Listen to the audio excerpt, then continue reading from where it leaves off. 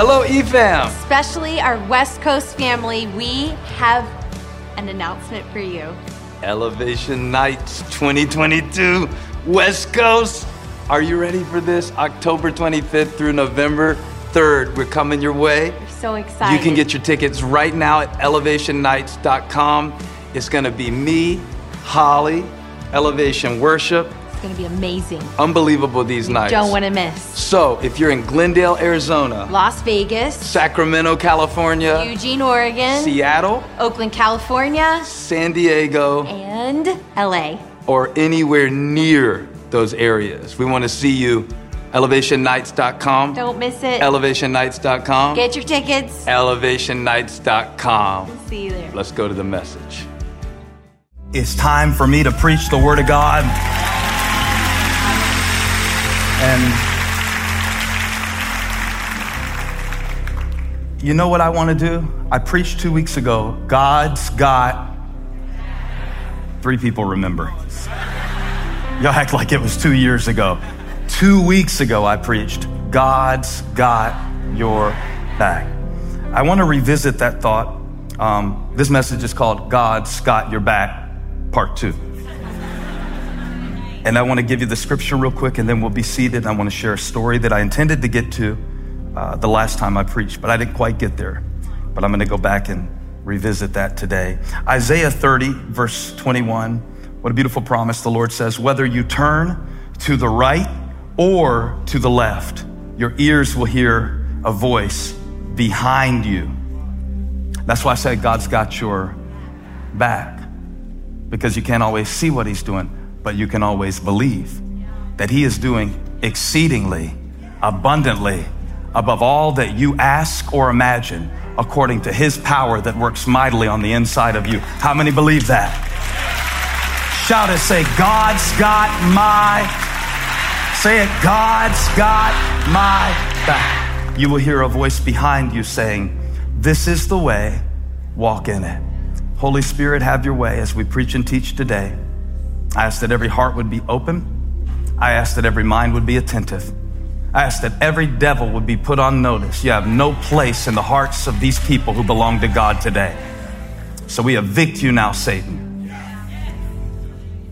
And we ask you to speak, Lord Jesus. In your name, we pray. Amen. You may be seated.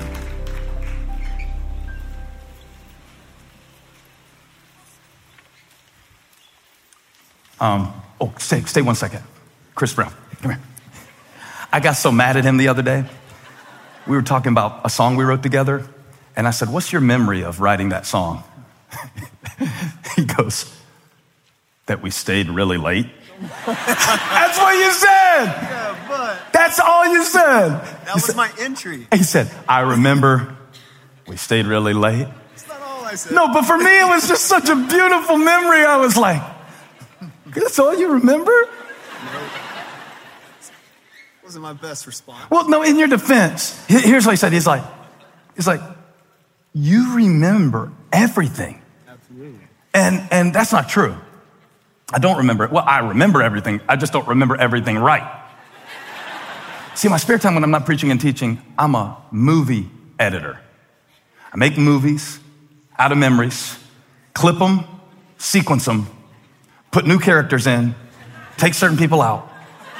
It was worse than that, though. You didn't do the worst thing. The other day, and I'm just picking on him because we've been friends since we were 15 years old. So I can pick on him. They're like, don't be so mean to this guy. You just read your scripture. You're over here hating on your worship leader. Not hating on him. This is my guy. This is my guy. Trust me on that. But Graham the other day said, you weren't even at my 6th grade graduation.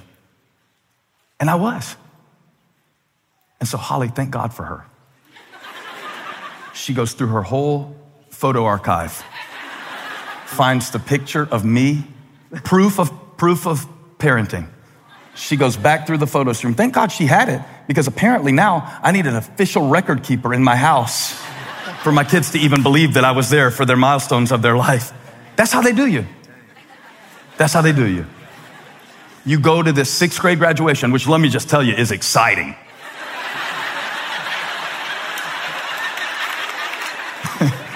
And they don't even put you in the movie. Okay, I just wanted to point out that.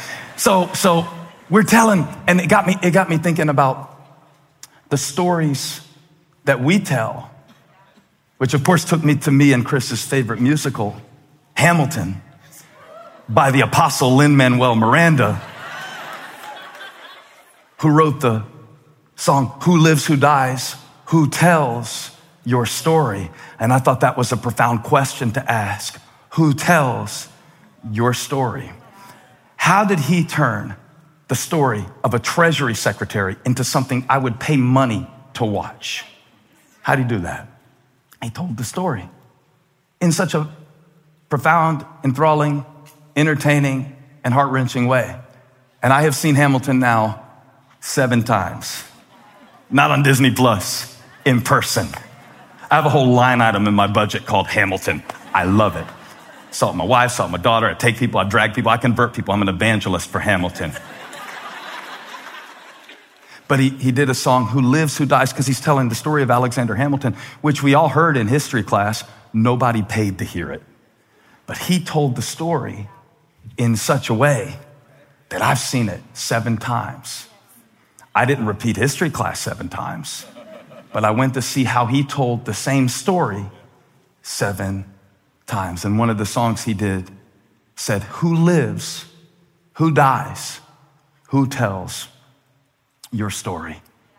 I mean, I was telling Chris, I remember when this and that, with the song and this and that. He's like, I just remember it was really late. And I'm sure he would have said more, but I cut him off because, see, I don't really like to sit through long stories, especially if I've heard them before. And even when I'm telling a story, I'm scared to death that the other person has heard it. And we had a guest preacher here last week who was amazing. Did you love Dr. E. Dewey Smith? What a great preacher. And as I was sharing with him after the service and after he preached, we were getting to know each other, and he was telling me a story about his life, and he was cutting it short. And his wife goes, tell him this part, and tell him that part, and tell him that part. And so he did, and it was all fascinating, interesting. But to him, it was boring because he'd been telling that story for 30 years. Well, then I went to tell him a story, and I told it in like 2 or 3 sentences. And Holly, who has the ability to really tell good stories and doesn't mind taking her time in the process, goes, don't cut it short. Tell him the whole story. This is a good one, she said. And every time I would skip something, she'd put it back in, and she'd start putting it back in. And by the time we had sat there, our food was cold, but we knew each other. I want to tell you a story today that kind of illustrates what Isaiah said, where he said, your ears will hear a voice.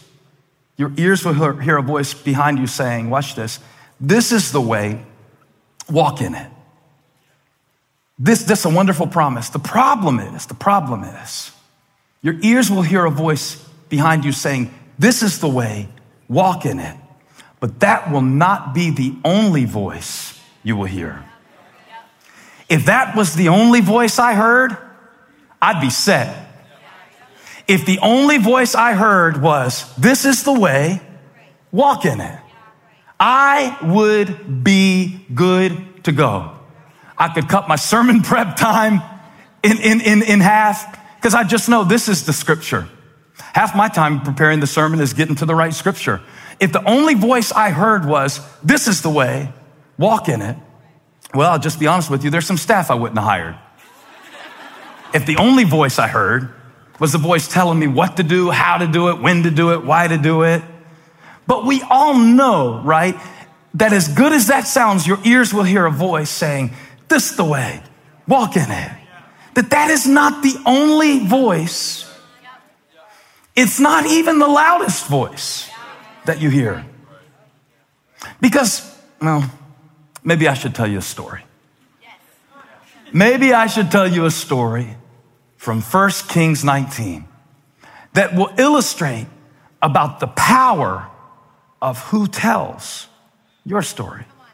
The voice. Like if this was English class, we talked about history, now let's talk about English. If this were English class, we would talk about the point of view. Is it first person, second person, third person? We would talk about the narrator, the narrative voice. Now, if you go to 1 Kings chapter 19, there is a well-known, well-loved Bible story about the prophet Elijah.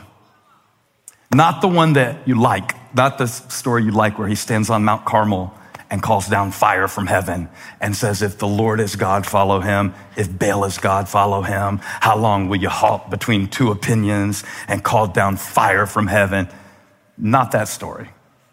This is a very different story, but I should share it with you because it's going to help you to see that not only do we hear the voice of God in our moments of decision and in those crucial transitions where we have to decide what to do and where to go and whether to quit, whether to stay, but there is another voice. And a lot of times it's not the absence of the voice of God that stops you from fulfilling your calling. It is the presence of other voices that you do not recognize as the enemy's voice until they lead you off of the path of God's purpose for your life. And that's exactly what happened to Elijah. Can I tell you the whole story? Your enthusiasm is discouraging. I'm gonna do it anyway. Now Ahab told Jezebel everything Elijah had done. We'll come back to that. And how he had killed all the prophets with the sword. So Jezebel, after hearing how Elijah slaughtered her false prophets, sent a messenger to Elijah to say, may the gods deal with me, be it ever so severely, if by this time tomorrow I do not make your life like that of one of them. I'm gonna kill you. If there are any police officers in the room at Elevation Valentine, stand up. All right. Thank you for your service. Stay standing. I got a question. I'm not an officer, I'm a preacher, so I got a question for you. If you are arresting somebody, do you send a messenger or do you send a bailiff? If you're arresting somebody, do you send a messenger to tell them, now, this time tomorrow, I'm gonna come back and get you, and I'm gonna put you on death row, and I'm gonna kill you? Do you send a messenger or do you send handcuffs? Do you send a messenger or do you send backup? It goes to show me that Jezebel couldn't back up what she was threatening to Elijah that she was gonna do. I guess I didn't need you to answer that question after all. Please be seated. Right? So we see from the very beginning that this woman, Jezebel, wicked as she was, evil as she was, manipulative as she was, as angry as she was, as petty as she was, as much destruction as she has caused, she had no power over God's servant. She had no power over God's prophet. She had no power to do what she said she would do. The only hope she had was to threaten him to the level that he would abandon the place that God had put him, because she knew if he stays, my gods can't. If he stays, God is with him. If he stays, you know, the enemy knows the same thing about you, that if you ever plant your feet and decide, this is what God has called me to do, this is what I'm gonna do, this is what I'm made to do, this is what I'm created to do, this is what I'm called to do, this is why I came to earth, this is why I was born, this is why God gave me these gifts, this is why he gave me these experiences, this is what I'm here for, I'ma do it no matter what Jezebel says about it. Have you ever made up your mind about that you would be unstoppable? Knowing this, the enemy sends threats, intimidation, insecurity. And maybe you're familiar with this story, but I want to tell you the story real quick. She said, by this time tomorrow, I'm going to kill you. She can't do it. The proof that she can't do it is that she hadn't done it yet. I'm going to say that again. The proof that the enemy can't do to you what he keeps freaking you out that he is going to do to you is that if he could, he would have by now. Woo! Woo! Thank you, Jesus. So you mean he doesn't have any power over me that my thought patterns don't give him. That's right. Now Jezebel is a person in history. She's a Phoenician queen. She brought Baal, idols of Baal and Asherah, and she really turned the nation away from God when she married Ahab. But look at verse 3, because it is not her threat that is the most significant part of this passage. And it's not Elijah's feelings. Because verse 3 says Elijah was afraid and ran for his life. The way that is worded gives the indication that he thought she actually could do what she said she would do. I don't believe that. I'll show you why. Now, this is just the introduction. This is just something I want you to see before we get to the part of the passage that the Holy Spirit wants to illuminate for your understanding today. It said, when he came to Beersheba, you got the picture? He's had a great victory in the name of God. He prophesied a 3-year drought. It didn't rain for 3 years. He said, it's gonna rain. It did rain after he called down fire from heaven and slaughtered all the false prophets. And he ran for his life. And then when he got to Beersheba in Judah, he left his servant there while he himself went a day's journey in the wilderness. He came to a broom bush, sat down under it, and prayed that he might die. I have had enough, Lord, he said. Take my life. I'm no better than my ancestors. So it shows me that if he was asking God, who is all powerful, take my life, that he wasn't really running for his life. Because if he wanted to die and he thought she could kill him, he would have just stayed. Maybe it would be more accurate to say that he was running from his life than to say that he was running for his life. And somebody knows exactly what I'm talking about because you've been running from your life too. Not so much that God didn't give you victories, not so much that you don't believe he's with you, not so much that you can't point out times in your past where God came through, but it's just that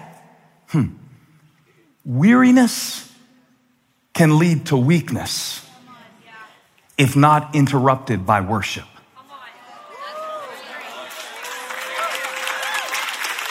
Who are you? You talk to me all the time when I'm preaching. I've always wanted to meet you. I love you so much.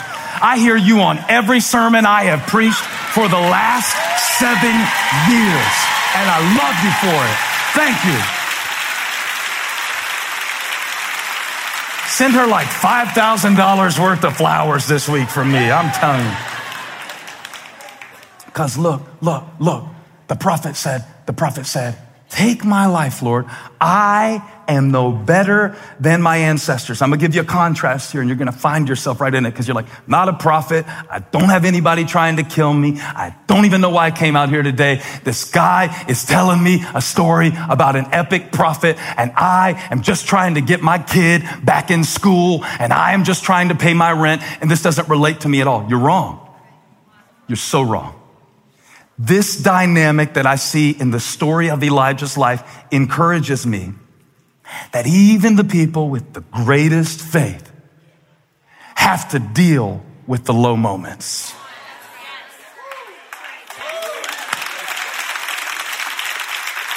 Don't let these Instagram Christians fool you. They only post the moments that they're proud of.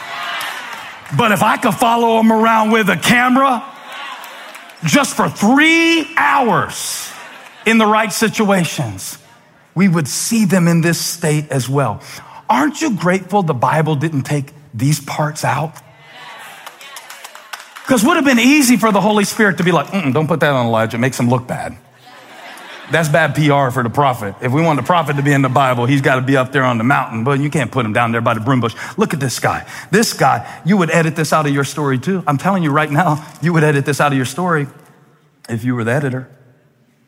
But see, the Bible cares enough about our low moments to tell us that Elijah prayed he might die. I have had enough, Lord. Take my life.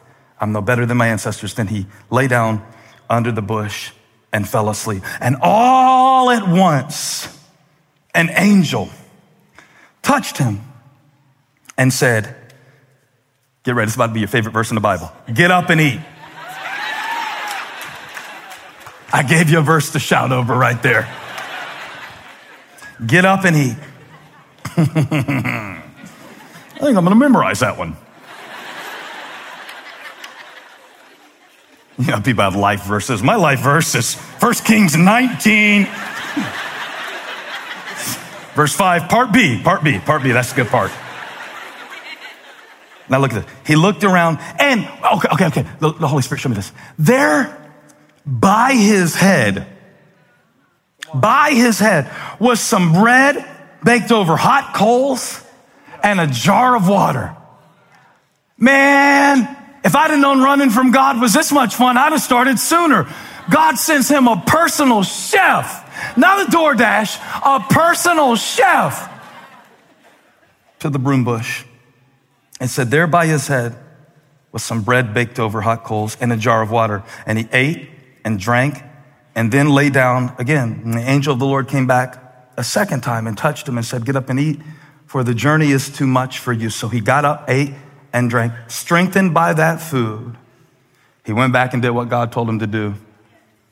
No, he traveled 40 days and 40 nights until he reached Horeb, the mountain of God. And there he went in a cave, spent the night. So did you see it? How God had his back even while Elijah was running? Did you see it? How God fed Elijah even when Elijah didn't have faith? Did you see it? How God carried you through some dark seasons of your life where you denied that he even existed? Did you see it? That he followed you right there into that hospital room. Did you see it? That he followed you right there into that divorce court. Did you see it? That he followed you right there to that broom bush. God's got your back. Spurgeon preached a sermon. He talked about the turned back. He talked about not God having his back to me, but me having my back to God, and how God will feed you even when you are being led by your feelings away from his will for your life. And there by his head was the provision of God. Right by his head. And yet, it wasn't enough to turn him around, because even though the angel dropped off the provision by his head, Jezebel was in his head. The angel drops off the food by his head. Jezebel is in his head. Life lesson. Be very careful who you let in your head.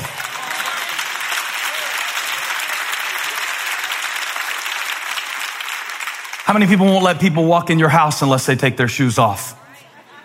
So what in the world are you doing on Facebook letting people walk all through?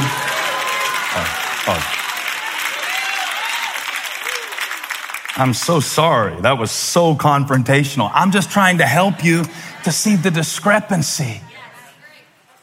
That a lot of times we will protect everything more than we protect our headspace. Everything. Don't get in my car with those dirt. You can't leave trash in my car, but I will go seek out trash on my phone. And I can get a new car, but I only have so much headspace. I only have so much. And I need it for my family, and I need it for my church, and I need it for those who count on me, and I need it for my future. So no, you just can't walk through my mind with muddy shoes. I'm not being mean. I'm being strategic, because I got a call on my life.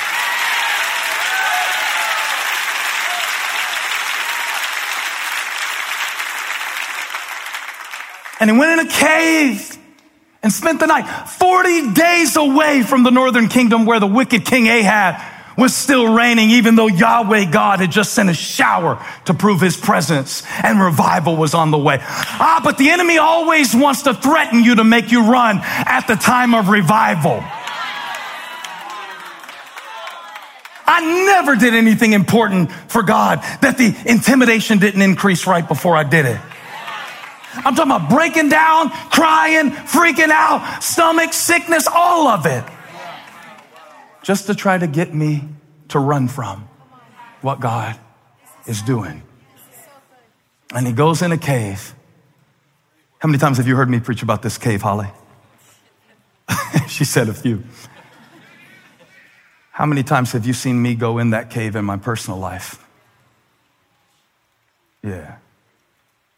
Yeah, I know this cave well. Because not so much the physical implications of the cave. You know, we call it a man cave, and that's supposed to be a good thing. But when a man goes in the cave of your own counsel,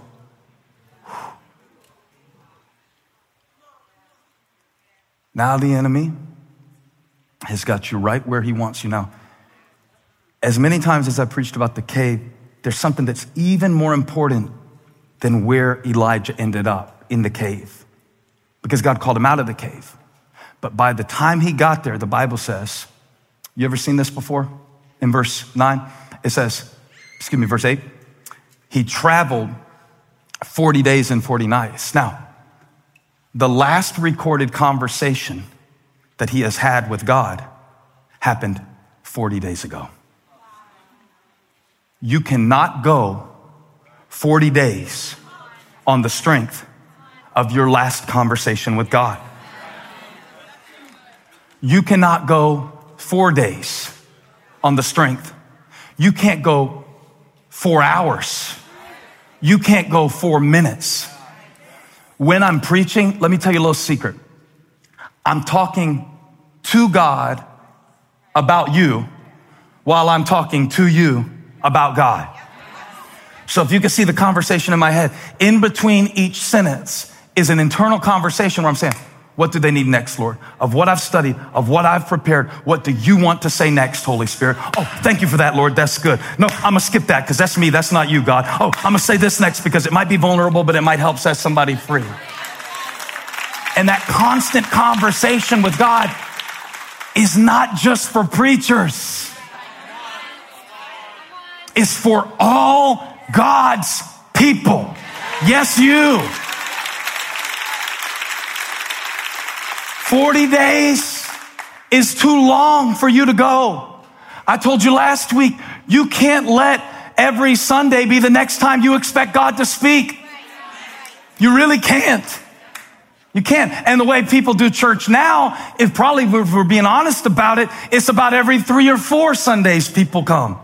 So when I say what I preached 2 weeks ago, some of y'all are like, was that your Easter sermon? That's the last one I heard.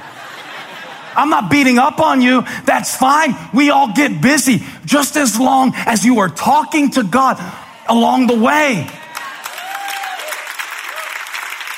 The last thing he said to God was, kill me.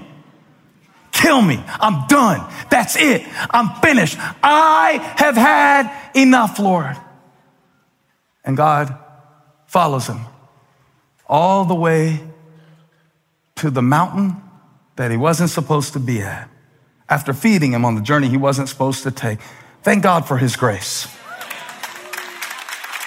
And this is how intent God is on getting our attention for what he wants to do in the earth.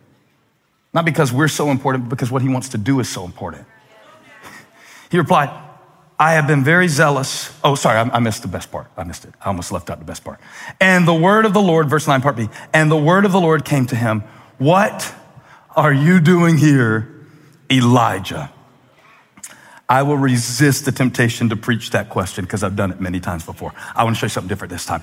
He replied, I have been very zealous for the Lord God Almighty. The Israelites have rejected your covenant, torn down your altars, put your prophets to death with the sword.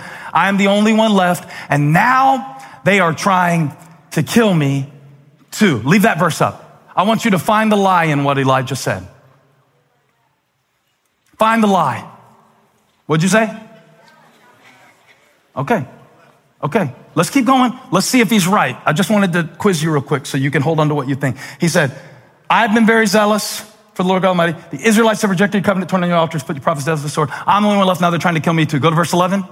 The Lord said, go out and stand on the mountain in the presence of the Lord, for the Lord is about to pass by. Then a great and powerful wind tore the mountains apart and shattered the rocks before the Lord. But the Lord wasn't in the wind. After the wind, there was an earthquake, but the Lord was not in the earthquake. After the earthquake came a fire, but the Lord was not in the fire. After the fire came a gentle whisper. Next verse. When Elijah heard it, he pulled his cloak over his face and went out and stood at the mouth of the cave. Isn't that an interesting phrase? I know this isn't what it means, but it almost reminds me that the whole time he's in the cave, that there's talk going on that doesn't come from God.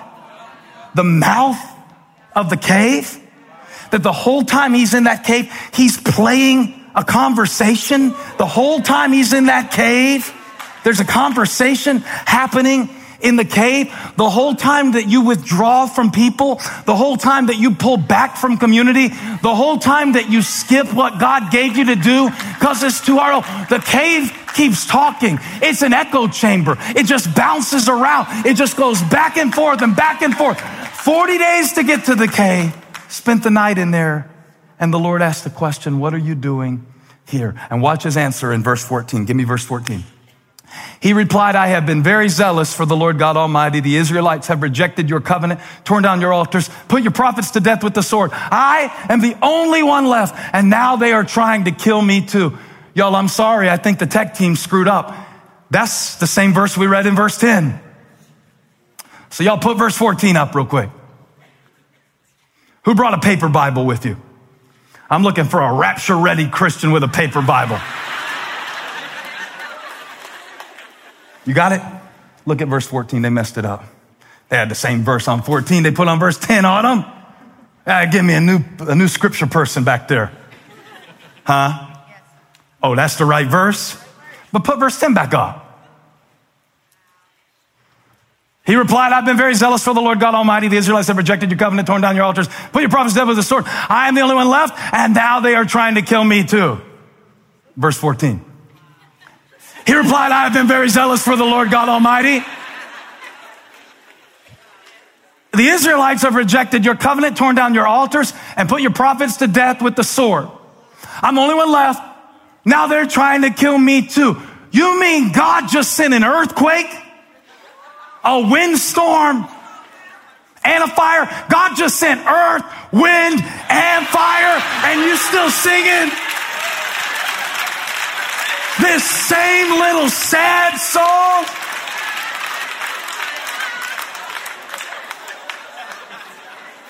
Leave it up. Leave it up. I just want you to see it for yourself. How we can get stuck in a story, and God can do crazy things all around you to show you I'm still who you thought I was. I'm still who you claim me to be in the mountain that you forgot in the cave.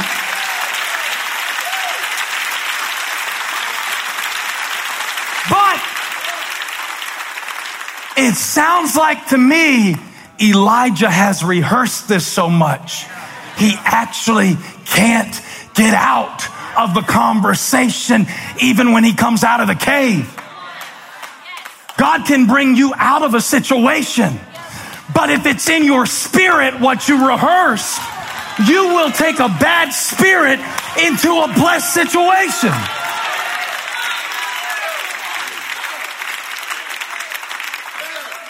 I mean, after all, he had 40 days to practice this speech. He's got it down now. With every step he took away from the will of God for his life, away from the purpose of God for the prophet, away from where God showed him miracles.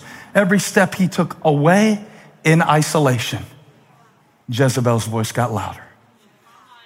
And then he just starts leaving out the best stuff in the story. I don't think this is the story he was telling 40 days ago, fresh off the encounter on Carmel.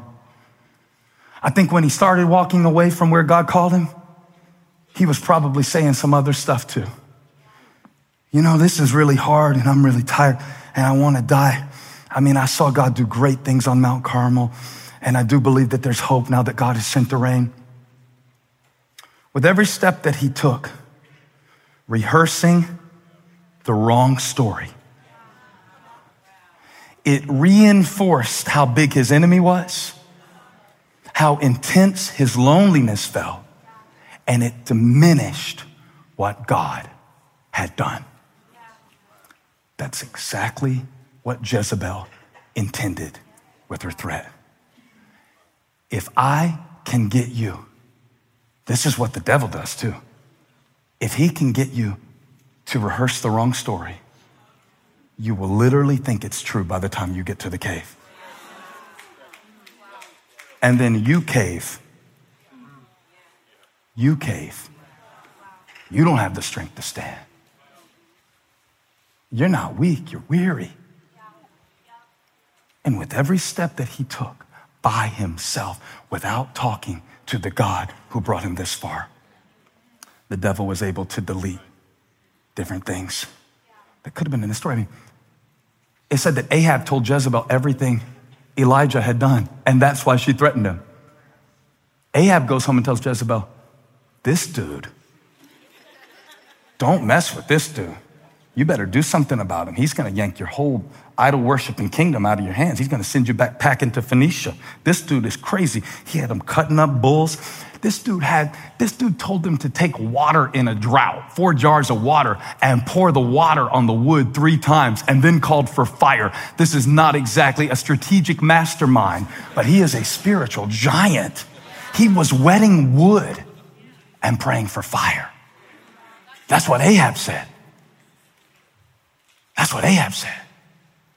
His enemy was doing a better job telling his story than he was.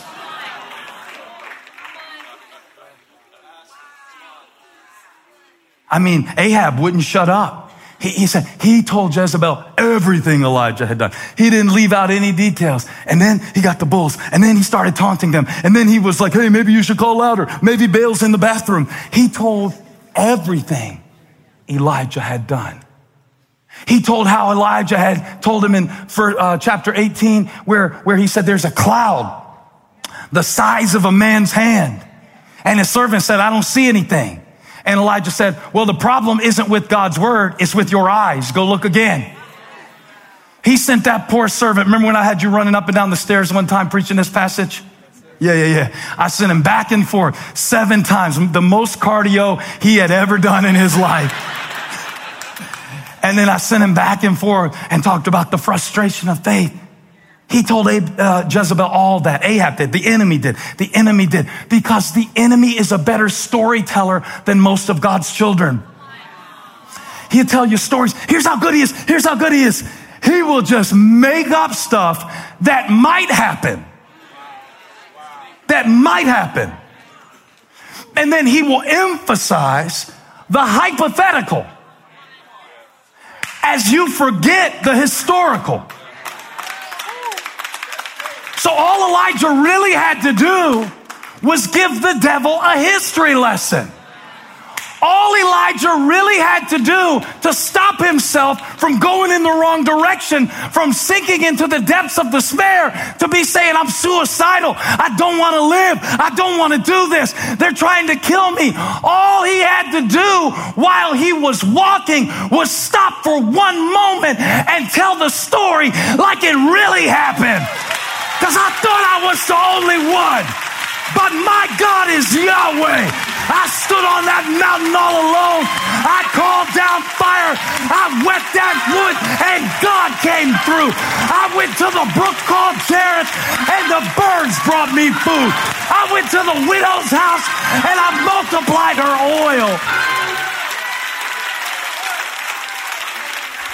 Why do you keep deleting all the stuff that God did and adding stuff that the enemy might do and running from your purpose?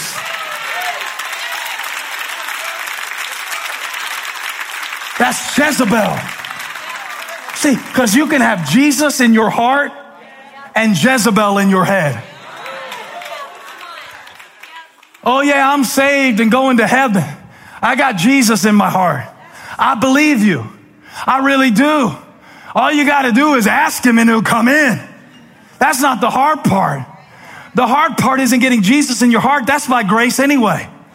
And then like you did so much good stuff, he's like, okay, cool. This is a 5-star hotel. I'll come live in your heart. No. Your heart is nasty. Your heart is filthy. Your heart looks like a college dorm room. Looks like a frat house. Been torn apart. Your house looks terrible. And he came in anyway. That's not the hard part. Hey, if you believe and repent and turn to him, he'll come in your heart. But if Jesus is in your heart and Jezebel's in your head, you won't follow him. You'll follow fear. And fear, watch this, makes you forget. Every step he takes away, he's telling himself this same story. And with every step he takes away from what God has brought him into. Do you know what I mean when I say that, or do I need to break it down? It's when God has called you to be really present, really invested, really faithful, really take the next step. Don't be afraid to look like a fool. Just do what he gave you to do. God has called you. He's given you a gift. And every step he takes away from that, and he rehearses the wrong story, it becomes so solidified that by the time he gets to the cave, he's got this story down. Not even the earthquake, the windstorm, or the fire can reverse what he's rehearsed. Not even the greatest act of God. So God, come here, Hall. So God's like, I know what to do. Come here, come on up stage, come on up stage. God's like, I know what to do. Since I got your back, since I know you, since I made you, since I called you, I'm gonna whisper it. Because I'm right here. What are you doing here, Elijah? Elijah's like, I have been very zealous for the Lord God Almighty. Now here's why I think Elijah's speech sucks. This is why I think his story is trash. Put it back up, verse 10 or 14, doesn't matter. They're both the same stupid story. The same stuff over and over again. You know how you get when you get stuck in a story? We used to say in my house, that's my story, and all right, let me tell you something new. Your mama didn't tell you this one. That's your story, and you're stuck in it.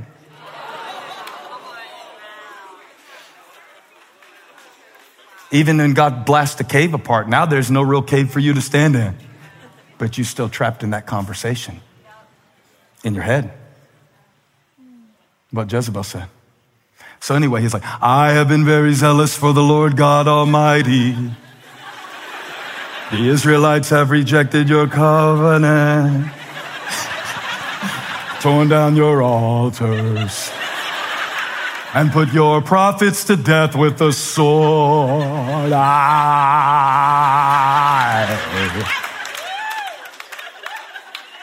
That is why the story stopped, because of what he started with. I.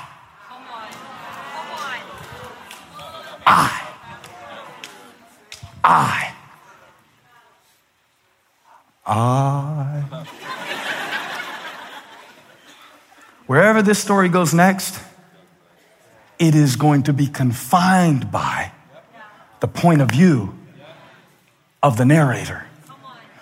You can't narrate by faith in first person. In fiction, they have what's called a third person narrator. It's when the character isn't saying, I did this and I did that and I went here and I went there. So basically, like the way we live our lives, what do they think of me? What are they saying about me? Why didn't they invite me? Why don't they like me? What's wrong with me? I.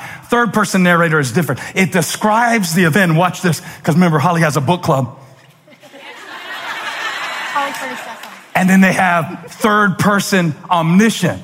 This is a narrator that know stuff that they have no business knowing. And they say stuff that the characters in the story can't see. So God said, you have been stuck in first person frustration.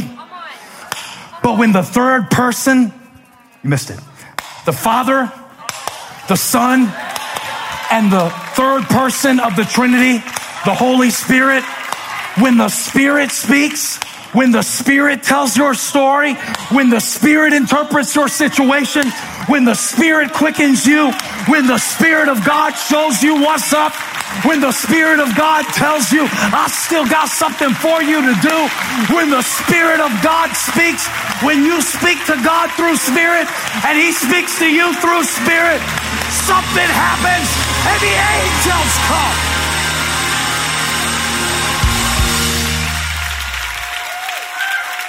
So Holly, I'm not gonna holler at you.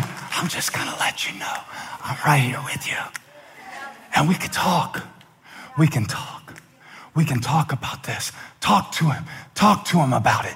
Talk to him about what you're afraid about. Don't you go 40 days trying to figure it out in your own strength, starving your soul, starving your spirit, eating junk food, wondering why you're weak. I'll tell you why you're weak. You can't go 40 days telling yourself stuff that starts with I. Because I'm going to tell you what the kids taught me.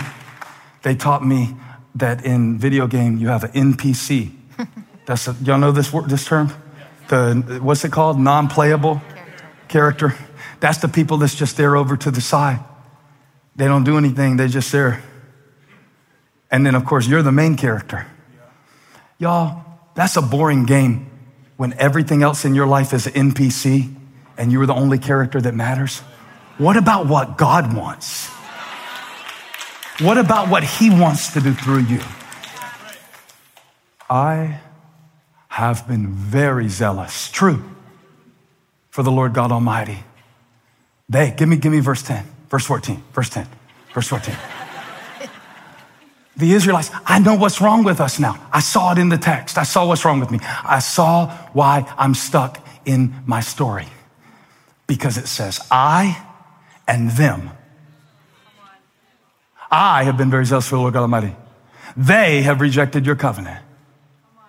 Torn down your altars and put your prophets to death with the sword. Wait a minute, Elijah, you killed 850 of them. Yeah, I'm not going to tell that part. I'm leaving that part out.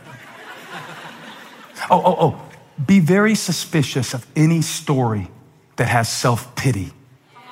Be very suspicious of it. Anytime that little voice inside you starts saying stuff like, nobody appreciates you, call it into question. That's probably not true.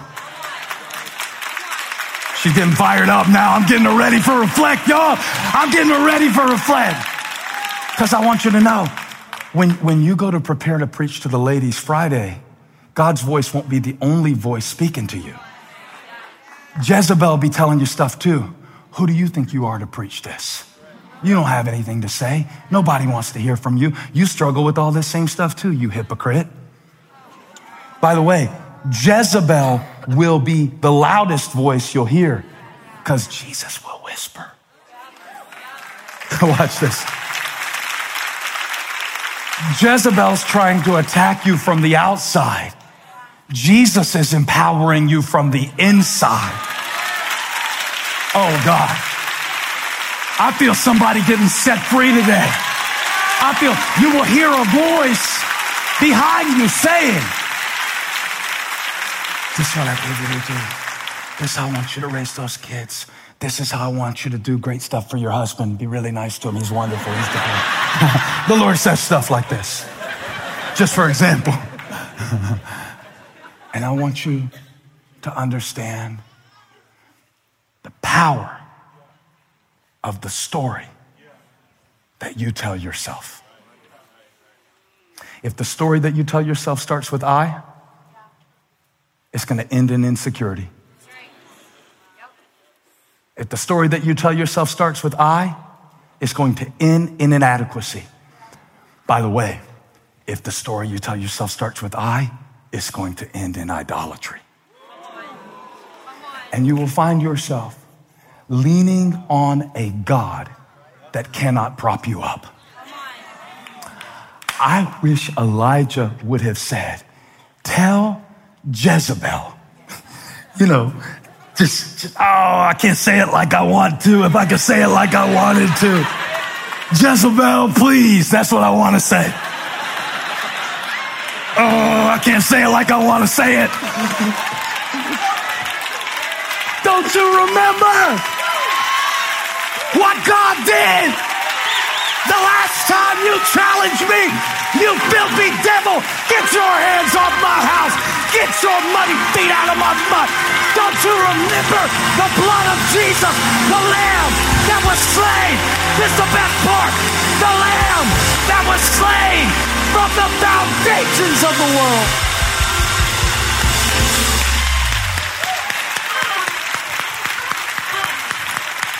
The Lord said, I heard your story. It sucks. Verse 15, let's change the main character. The Lord said to him, I prophesy, dry bones, hear the word of the Lord. So now we're switching point of view. Elijah said, I did. They're trying. Hey, you decide what part of the story you emphasize. Go back to verse 14. I'm going to make it better. I'm going to fix it up. I've been very zealous for the Lord God Almighty. The Israelites have rejected your covenant, torn down your altars, put your prophets out of the sword. I'm the only one left, and now they are trying.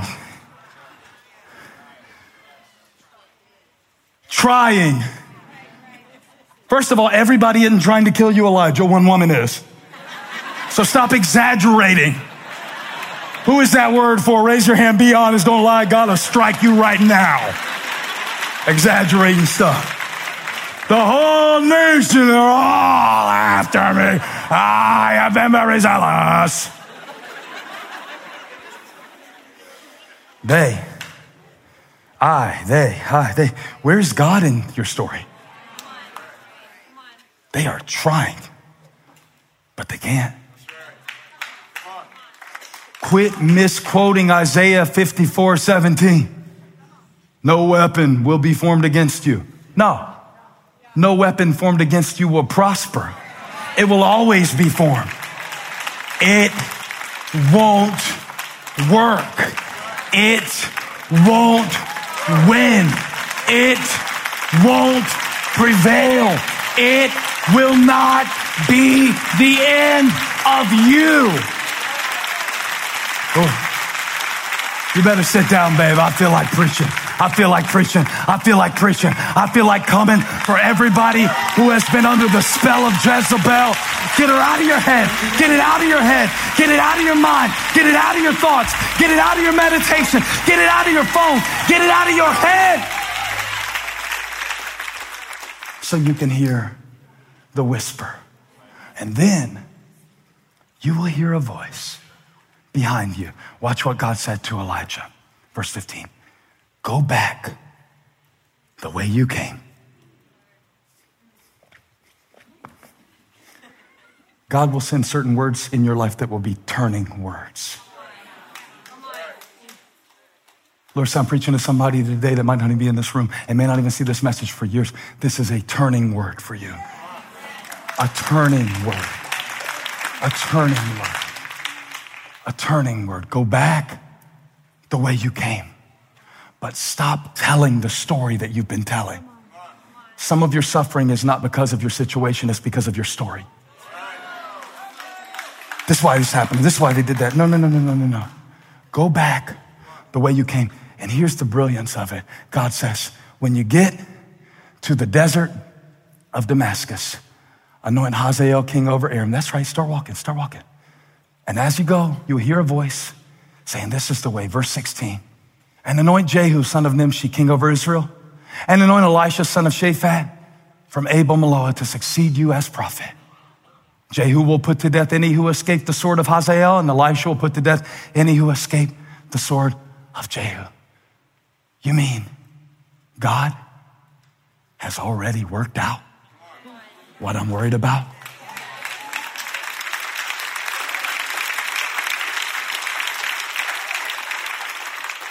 Spoiler alert, Jezebel is trampled by horses at the end of her life. Elijah is taken up by horses and chariots of fire. Who tells your story? Come on, Lin-Manuel, help me preach. Who tells your story? I am redeemed by the blood of the Lamb. I'm standing by the grace of God. I'm going over, not under. This is the word of the Lord. Jezebel can't, or she would have. Anxiety can't, or it would have. Depression can't, or it would have. Sin was strong. Jesus was stronger. Greater is he that is in me. Whisper, Holy Spirit. Whisper, whisper. Whisper, whisper the wind words. Whisper to your servants. They're tired, Lord. They want to quit. They want to give up. They're stuck in a story. Oh, everybody left me because I'm defective. Oh, everybody walked away from me. They can't even see what's in front of them. You already had 7,000 that had not bowed their knee to Baal or whose mouths had not kissed him. Oh, God, we thank you for what we can't see when we're stuck in our own story. We thank you for being the third person, the Holy Spirit. The Spirit that gives life, the Spirit that raises dead, the Spirit that speaks truth, the Spirit that confirms, the Spirit that answers the door when condemnation knocks, the Spirit that sets us free, the Spirit that leads and guides into truth and seasons. The Spirit of God is here. Speak, Holy Spirit. Speak, Lord.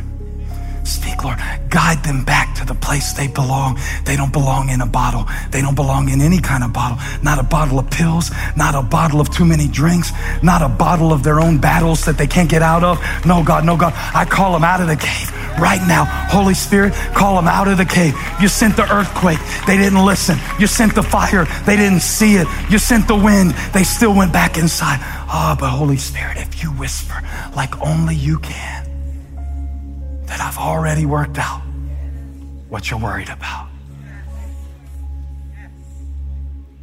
It took Elijah 40 days to get back. Just the amount of time it took him to get there. But I gotta imagine that with every step he took back to God's assignment, he told himself the real story. As you step into a new week, as you step into a new season, as you step into a new challenge, with every step, I want you to tell the story of a God who brought you this far and did not bring you this far to leave you. Of the sustaining God, the saving God, the keeping God, the covenant God, the loving God, the kind God. Every step tells a story. Every step tells a story. You can't believe what God brought me through. You can't believe where he brought me from. You can't believe how much he delivered me out of. He's been so faithful. So instead of starting your story with how zealous you've been, why don't you start with how faithful God is? Well, if you enjoyed today's podcast, there are a couple things I'd love for you to do. Make sure to subscribe, rate, and review this podcast. You can also help us reach others by investing today at elevationchurch.org/give. And thanks again for joining us on the Elevation Podcast.